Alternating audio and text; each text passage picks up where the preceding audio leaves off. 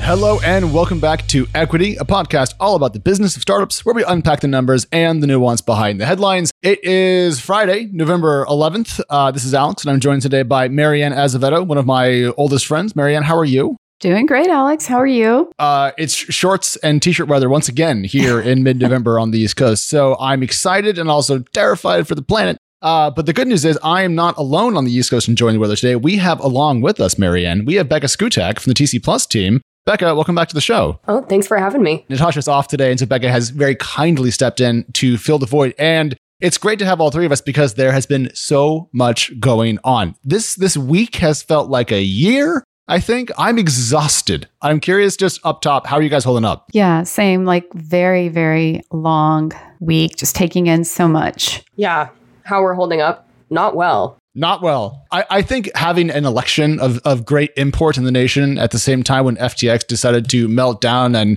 Elon's doing his thing and the stocks are going blah, blah, blah. It's too much. I think we should all get a refund on this week. Anyways, we do have a great show for you today. We are going to talk about deals from Earnesta, TELUS App, and Harmonic. So we're going to start with a pretty good, solid startup focus. Then we're going to talk about Meta and other social media layoffs with a small touch of what's going on with Twitter just to keep you up to date. And then we're going to close with what's left of crypto. And yes, we did talk about that earlier this week on a Twitter Live, but more things have happened. Many things have happened. So we have to do an update yet again. Whew. But to start, and I'm very excited about this, we're going to talk about rug pulls, but not in the crypto NFT context. Becca, what's going on and why is Peloton involved? Yeah. So this was sort of the deal of the week that makes you go, what is happening right now in venture?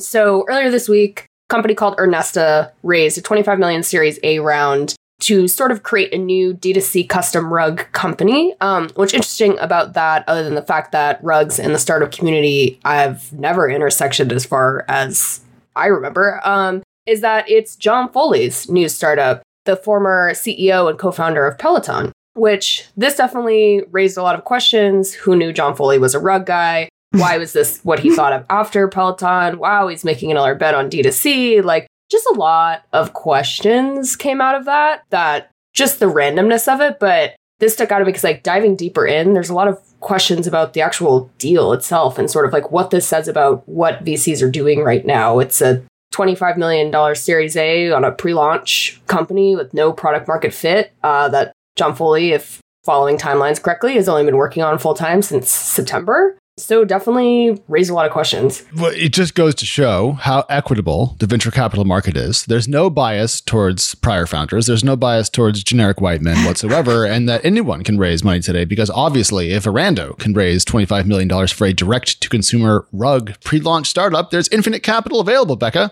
Is that right, or am I just annoyed? No, and I mean, it feels right. And on the one hand, something I try to point out in the piece, though, is the thought of venture capitalists backing John Foley again in the future, that is not particularly surprising because obviously Peloton isn't doing what they were doing in 2020 and sort of they've seen sort of a fall of grace in that way. But John Foley didn't commit fraud. There was no lying to investors. It's not like an Adam Newman type shock for the fact that VCs are backing him again. But the timing of this, when like so many companies can't raise and everyone seems to be having issues getting time with investors, all of this just seemed a little too on the nose for what we've been seeing this year. Yeah, I have to say I was pretty surprised, but then not. It is disturbing, like how quickly people who are repeat founders can just raise more money from investors so early in the stage of a company. It's offensive, again, as we've repeatedly written about. Women and people of color struggling to raise capital when they've got far more traction, like way more traction than this company does. It's really just infuriating, to be honest. I mean, no offense to John Foley. I don't really know much about him. This doesn't have to do with him on a like personal level or professional level. It's just he represents what is wrong with venture today. In this particular case, that's just how I feel about it. You know, on the point about he didn't do any fraud and so forth, it's true, Becca. But I mean, if he had, we could have added a 0 to this particular round, given that we've seen people before who have engaged in activities you might consider to be fraudulent, raise a lot more money for their pre-launch company. So 25 million is kind of like chump change for this class of founder. And not to mention, I mean, a D2C custom rug company. I mean, who is sitting in their house thinking right now, man, I wish I could custom design a rug for this room? I mean, like, what? So me, I think that I need a new rug in my office. But you custom made, really? What's the price point? Do we actually know, Becca, what the price point is going to be on these D2C rugs? Because I hate to go against Marianne and then have it wrong. No, we don't. And that adds to the whole, maybe if I saw what these rugs look like or the prices, I could see sort of like the need here, but none of that info is out yet. I mean, maybe the investors know that, but we surely don't at this point. Okay, so the rug in my office has survived a puppy, other dogs, winters and me tracking mud into my office, and I'm not going to lie, a whole bunch of coffee spills. So like, it's time. This rug needs to go. Like, it's been abused. And buying a rug is not the funnest thing because they're large. At the same time, options exist. And so I'm so curious, like, what will this company do that is distinct? And also, as I've written about, D2C companies are wildly out of favor right now. So it feels like the Mad Lib startup. Yeah, I mean, last thing I'll say, I feel like this is targeting a very niche segment of the population, the very wealthy, because really, I mean, how many people, first of all, who would even want one? But okay, say you did. Like, how many people can afford to do this? Because I'm going to assume this is not going to be a cheap thing, really. Yeah. I mean, come on. Yeah. I doubt he's going to be marketing to the masses, right? So, I mean, do we really need this? Like, there's so much more in the world that is like more important to be using technology to fix. Like, do rich people really need more rugs, and do they have to be custom? I'm sorry, I just don't get this at all. Yeah, no, that was like one of the big things that stuck out to me. I was like, this seems like a classic example of a solution being created for a non-problem. Right. I have never found buying a rug to be difficult. I've bought not quite a few, obviously, which again adds to the weirdness of this because you don't buy these things that often. That's true. And you don't own that many of them. Also true. And like, I just got back from this trip in India and I spent a couple times talking to artisans there at different rug places, different rug emporiums and the like. And they're saying like, I don't know. It's just like you can get a custom made rug there. You can get a family made rug there. And I just found them to not be that crazy expensive. And a lot of places like that, they pay to ship it to your house for free. They even made a comment where they could never do it online because the colors would never line up. And then I got back and saw this news literally 4 days later. And I was just like, whoa, okay. Never thought my vacation was going to inform something about my job. But I was just like, this just doesn't add up to me at all. So I'm trying to make a point about house sizes here. And I was going through coverage of John Foley selling his $55 million Hamptons mansion. And I can't get the square footage actually nailed down in the seconds that I have, but I'll just say this. Maybe if you have a $55 million house in the Hamptons, you need more rugs. And so maybe you have this burning issue in your soul that says, hey, you know what we need to do is make custom rugs easier to get. And I don't want to go to a store. I'm a Hamptons person, so I'm too busy. So I'll make a company and then Lee Fixel will fund it. I don't know. Let's move on. Marianne, there's stuff going on in the world of savings. And there's a new company out called TELUS App that has raised some money. And if I understand it correctly, they are trying to make extra large loans to people to buy a second home. And then they're going to somehow make that into an interest product. So talk us through it. Yeah, it is a bit complex. I'm going to do my best to simplify and explain what TELUS is doing. First of all, they're actually a 6-year-old company. They've been around a few years. They're just kind of just now emerging from stealth. And what they do, it's a model I've not yet heard of. So they have like a savings product for retail consumers, and they say they offer higher yields, 3.85 up to, I think, 4.5, which is pretty good considering that, you know, most savings account interest rates are dismal. And they claim, you know, this is a more safe alternative than crypto or stocks right now, which, you know, obviously crypto has gone to this week. So yeah, anyway, that's one side of their business. So then they use that money that they're getting from the retail consumers to fund what is described as a super jumbo loan. So say you've got a house already, you want to buy a bigger house, but you don't yet want to sell the one you're living in. Well, you're not going to get a traditional loan, okay, because you've already got so much money tied up in your current house. So TELUS, after using like their strict underwriting criteria, their words, will loan you that money at a higher interest rate than what you would get for a traditional loan so that you can purchase that house. And then that loan usually ends up getting refinanced so that owner is not paying those outrageous interest rates long term, which TELUS says minimizes its risk for default because the loans end up getting refinanced anyway. Did that make sense, or was it just too complex? I understand. I just have a lot of questions. So if they refinance the loans, it won't be generating the sort of yield required to create the income needed to pay the interest on the consumer deposits, right? Right. I mean, it seems risky to me, but I guess they're counting on volume. That's the thing. So when I was reading this, my question is, how many people are out there? This is the exact same question we had with the D2C rug company. How many people out there fit this profile and need a super jumbo mortgage? Because it seems that every dollar of mortgage, they can create a dollar of deposits and take the higher rate on the mortgage and you just have to pay the deposits, which is how credit unions work, right? And they've worked that way for a long time. So the model kind of functions. But to have a very exotic mortgage product to create the yield to allow for a higher interest rate consumer savings account, I think you're going to have a lot more demand for the savings product than the mortgage product. For sure. Yeah. I mean, for sure. There's definitely way more people who want to earn more money on their savings, earn more interest on their savings than people who need these super jumbo loans. It kind of goes back to our earlier point. That part of their business targets, obviously very already wealthy people. And they only do that in California, but retail consumers all over can put deposits. So they're saying that most importantly, they want to give people a way to save more money, make more money on their savings. That's what they say. Andreessen Horowitz believed so much in this model. They led a $16 million seed round for the company earlier this year, which I thought was interesting. And other backers that you might not expect were co-founders of YouTube and Lime. I'm perplexed by this, and I keep trying to figure out exactly how it works. Becca, how many of your friends need an extra super jumbo mortgage, just out of curiosity? The same amount of friends who need that custom rug startup, which is 0. And then how many of your friends would like to earn 20x more interest from 0.2% to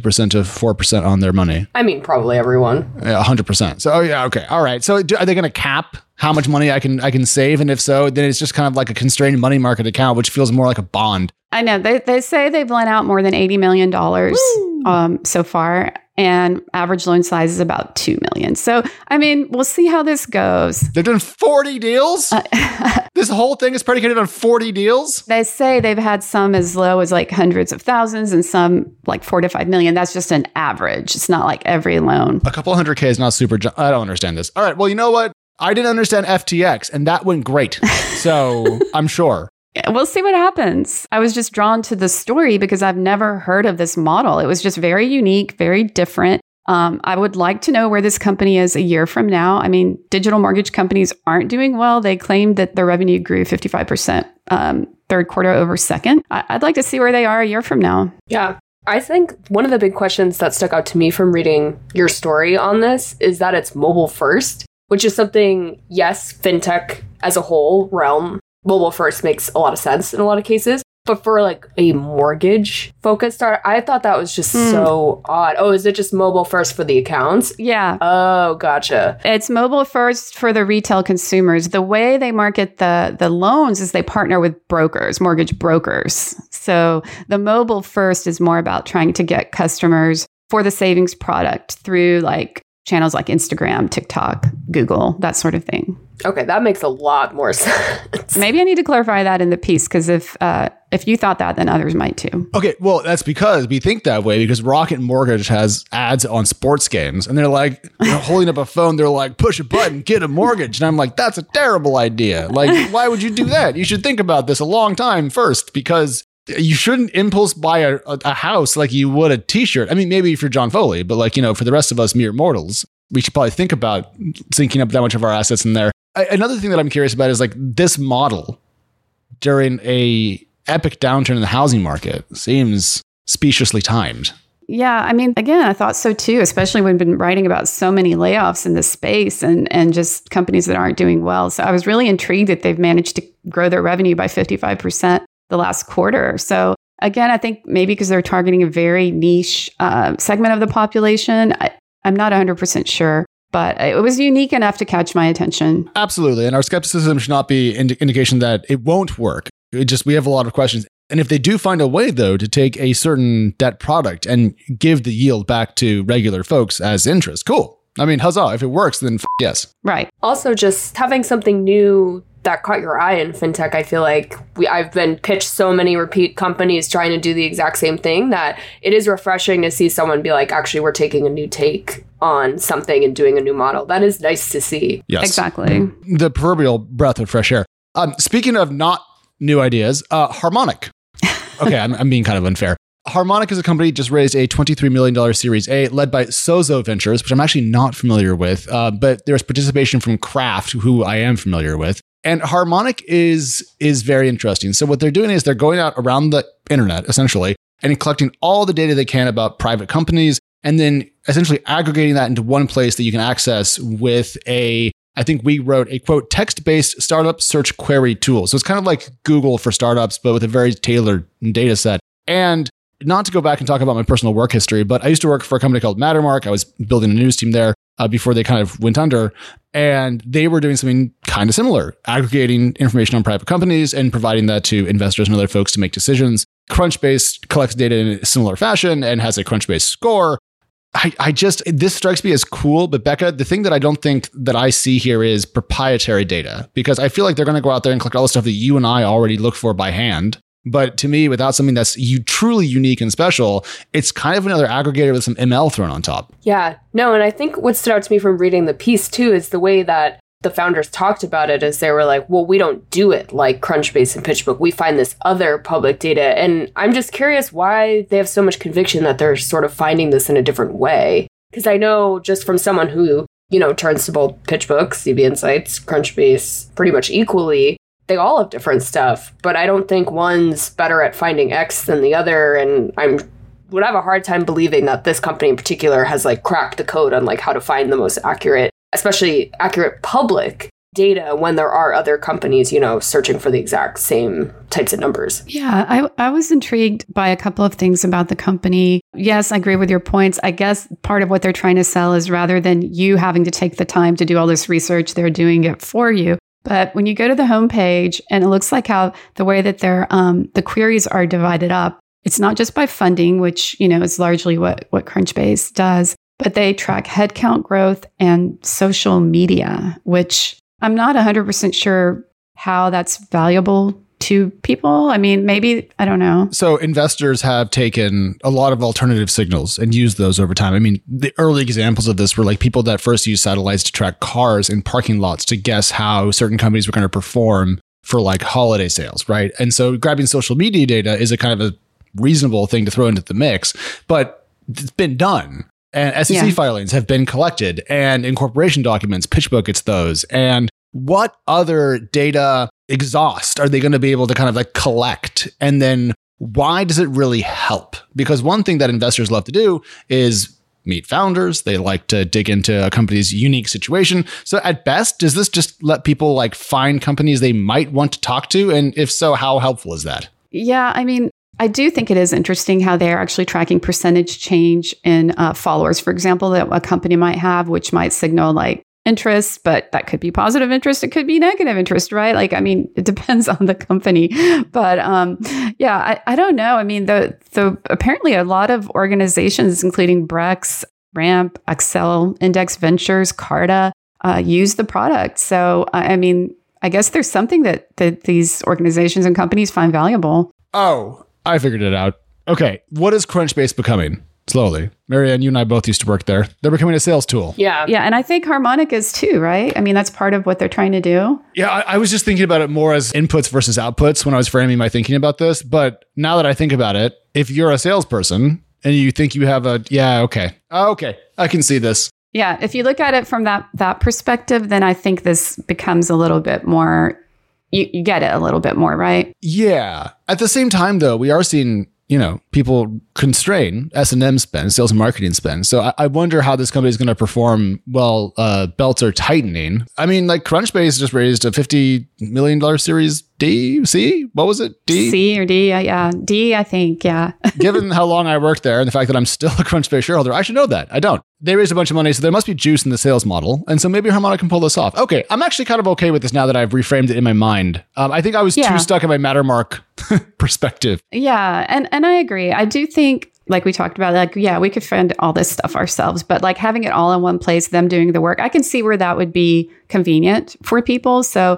it is interesting. I think, again, just like with TELUS, I'm curious to see where this company is going to be a year from now. And maybe like right now, it's an example of a company where that might do very well in a downturn because, you know, everyone's trying to make more money because it's not as easy to raise capital as it was like a year ago. So maybe this is a kind of product that will actually do well during a downturn. All right, let's put startups aside and talk about some big companies. And instead of having good news about funding rounds and lots of exciting things, the axe has swung. Yeah. This week, Meta confirmed that it was cutting 13% of its workforce, which amounted to about 11,000 people being laid off, which is a huge amount, really. They employed about 87,000 people around the world. We all knew this was probably coming. I don't think we realized it would be quite so many people. And what's interesting is that they actually were hiring just as recently as the third quarter, right? I mean, I think second quarter, they had 83,553 employees. Third, 87,314, which is almost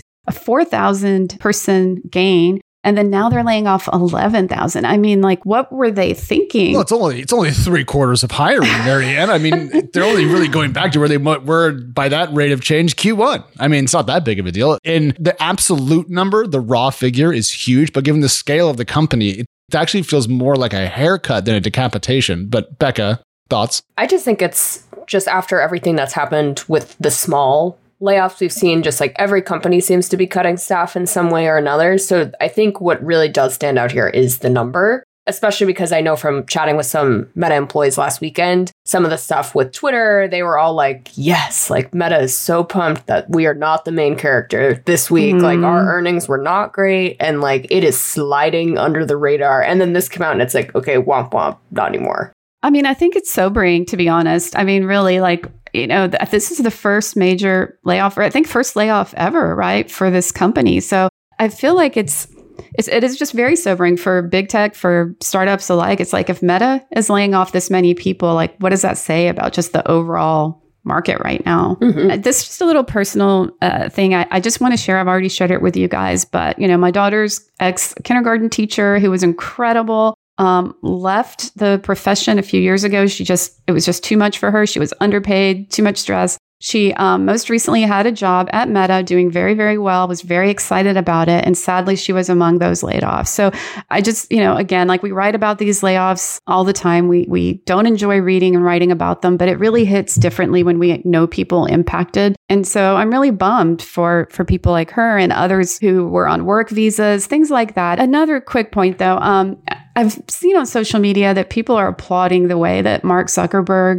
approached this. I'd like to talk about that a little bit and see what you all think. Oh, Marianne, please. I'm going to proverbially sit down, put my feet up, and shut up. Go for it. No. I mean, I actually don't have a solid like take on it. I mean, a lot of people are like praising it. I mean, he was very contrite, taking accountability, which is the new trend. It feels like among CEOs and founders when they have to lay off is like, you know, you have to take accountability and say you're sorry. And he did all that. I think the severance package was very generous, 16 weeks of severance plus 2 weeks extra for each year of service. I don't know, like for the people who got laid off, I don't know how much all that really meant to them. I mean, maybe from the outside, it looks like really great and sincere. I'm not sure, but I do appreciate the taking accountability, though, either way.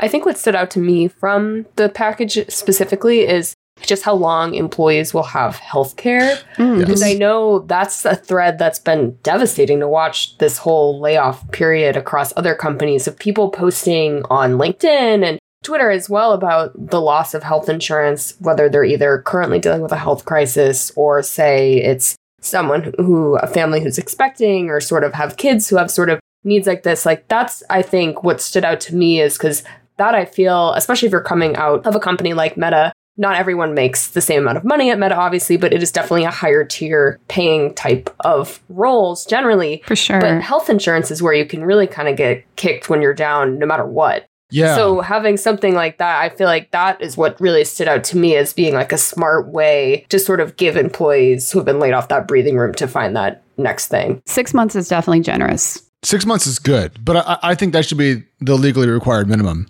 Agreed.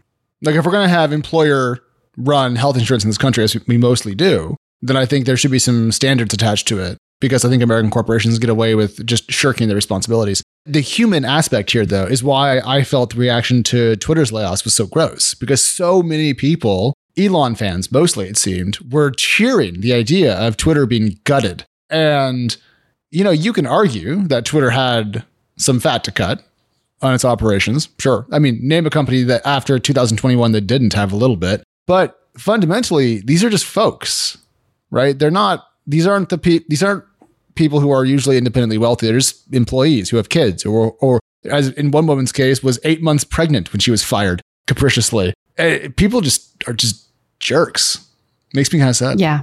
Yeah. I think the ability for people who have been laid off to sort of get the human connection back with Meta too is important. Like they're offering, you can either join, I think there are like group calls you can join to ask questions, or you can set up stuff to talk to people more directly.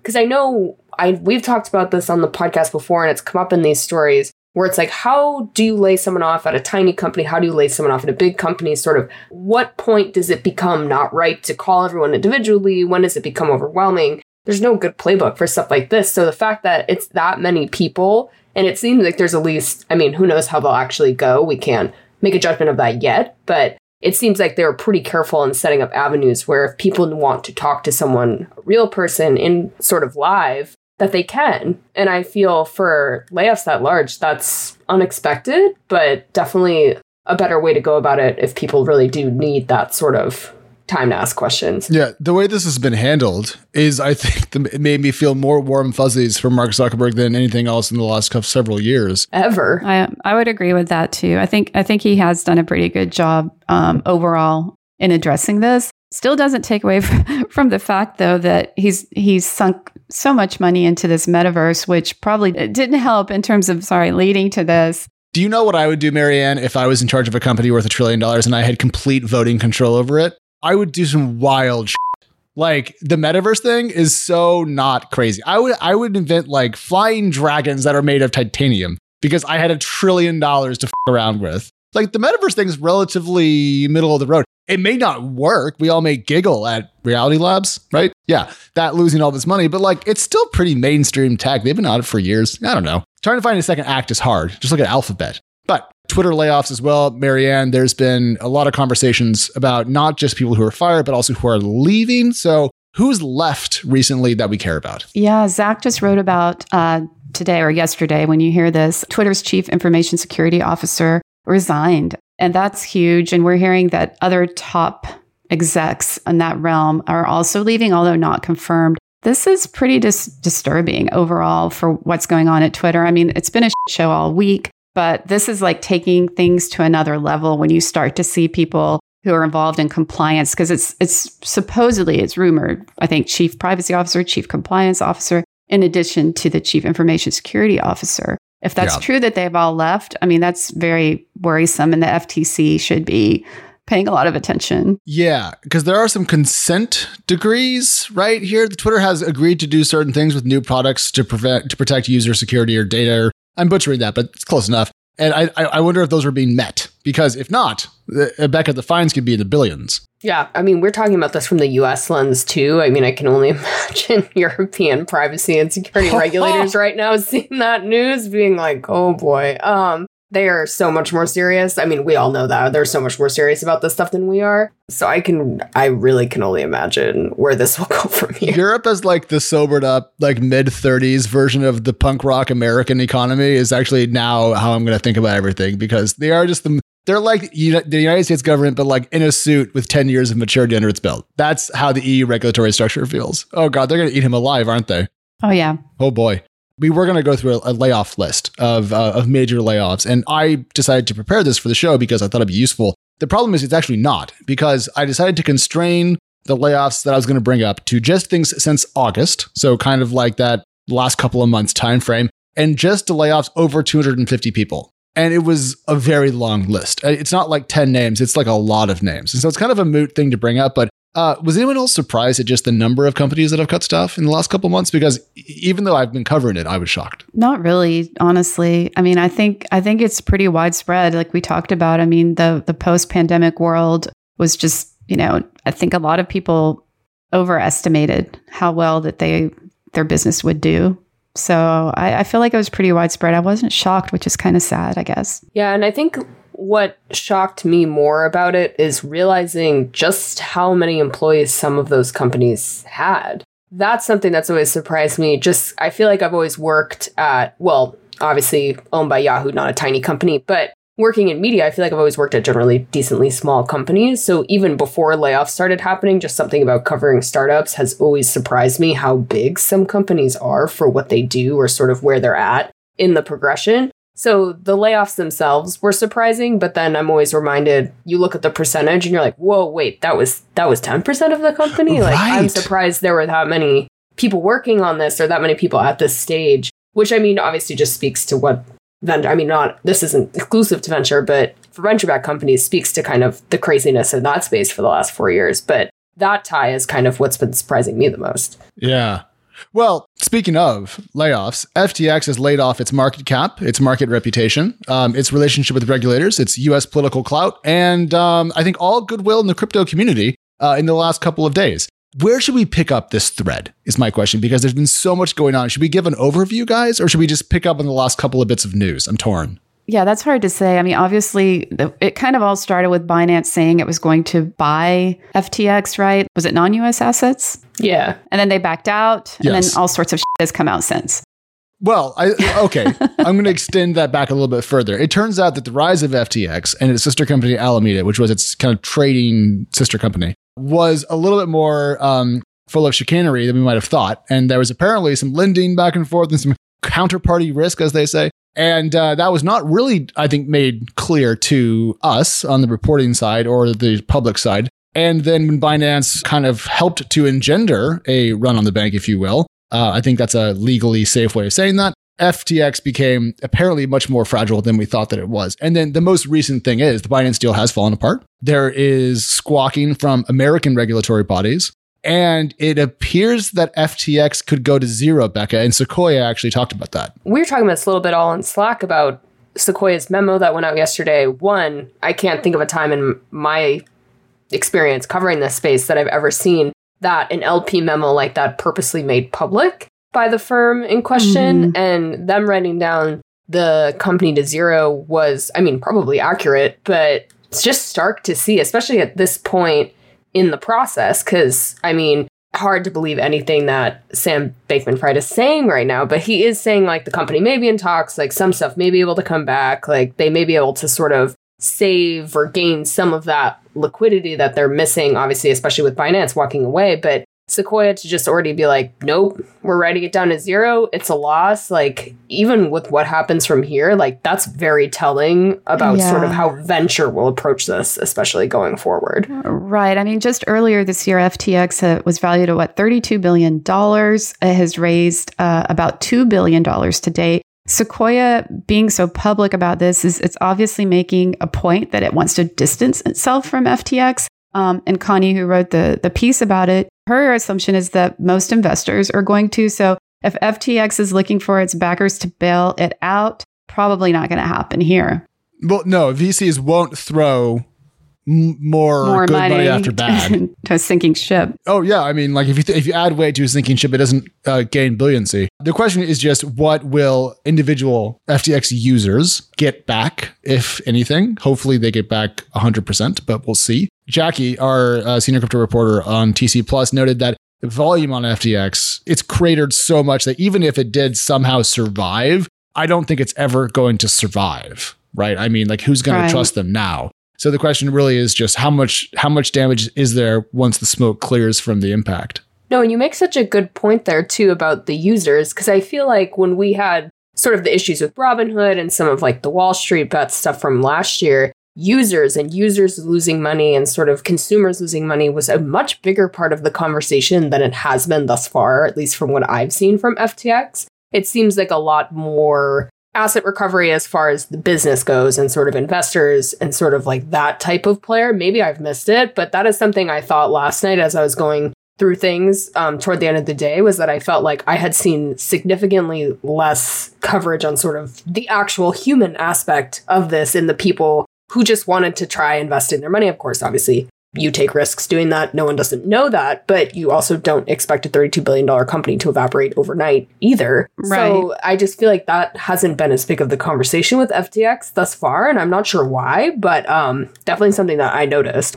So you're saying, when you're taking risk investing in crypto, you're taking risk because you think, okay, the prices might be volatile. You're not taking risks and thinking that the company is going to crash and burn a few months later. Right. You know what I mean? So yeah.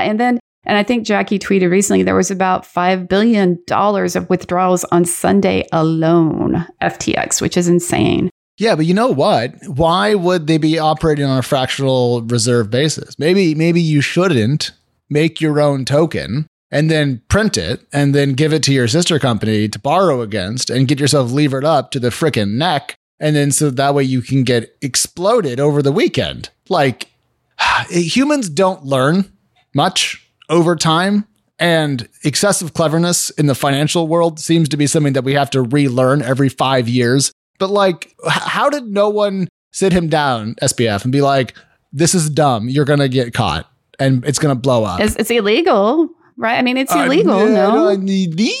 Where are they based? What are the rules? I don't know, but it's really messed up though if it's not. Like, if it's true that you can get away with doing that kind of thing, I mean, that's just really messed up. Yeah.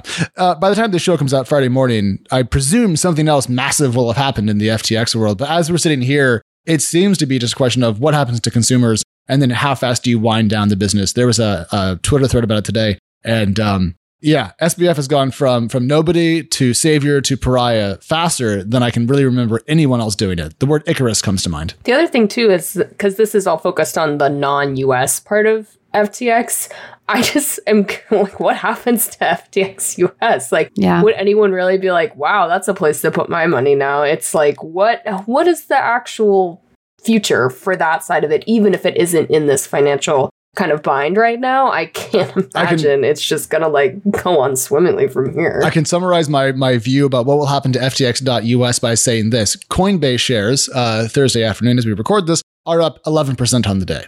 That's your answer right there. Yeah. That's your answer right there. I mean, so it's going to be great for Coinbase. Well, no, I mean, it's bad for the overall market, but it may temporarily limit domestic competition for Coinbase, I guess is what I'm trying to say. Yeah. I mean, that makes sense. Even though SBF is claiming that FTX US is 100% liquid, and like we said, I mean, who's going to really have faith with having money on this exchange? Not hard to maintain liquidity when no one's arriving at the well with a cup. All right, but we have to stop. Becca, as always, having you on the show is an absolute treat. I love doing this. And while I'm on parental leave, you're going to be around quite a bit. So we're looking forward to that. Marianne, as always, thank you for being here and all of your expertise. Teresa and Kel and everyone else, thank you. And we'll be back on Monday morning. See you then. Bye. Bye. Equity Fridays are hosted by myself, Editor-in-Chief of TechCrunch Plus Alex Wilhelm, and TechCrunch senior reporters Natasha Mascarenas and Mary Ann Azevedo. We're produced by Teresa Loconsolo with editing by Kel Keller. Bryce Durbin is our illustrator. Alyssa Stringer leads audience development, and Henry Pickavet manages TechCrunch audio products. Thanks so much for listening, and we'll be back next week.